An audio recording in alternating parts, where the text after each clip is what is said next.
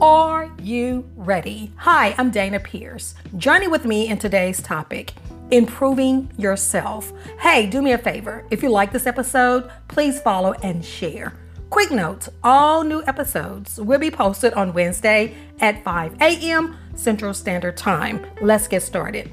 Hebrews 10:35 says, "So do not throw away your confidence. It will be richly rewarded." The way you are living, is it bringing substance to your life? What about the people in your life? Are they adding value to your life? What about you? Are you seeking to develop worth to your life? Can we really improve ourselves? Of course we can. The question at hand is, are we willing to admit we need a form of makeover, whether small or big? We should not change who we were created to be, but perfect the attributes that we were given and develop new ones in creating a successful journey in life.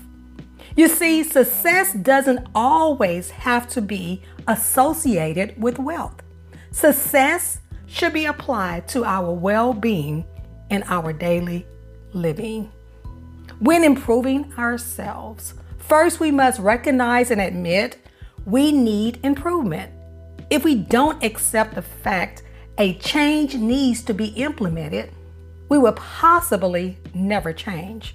The issue we encounter can hinder our growth and again, potentially destroy or complicate relationships, even ourselves.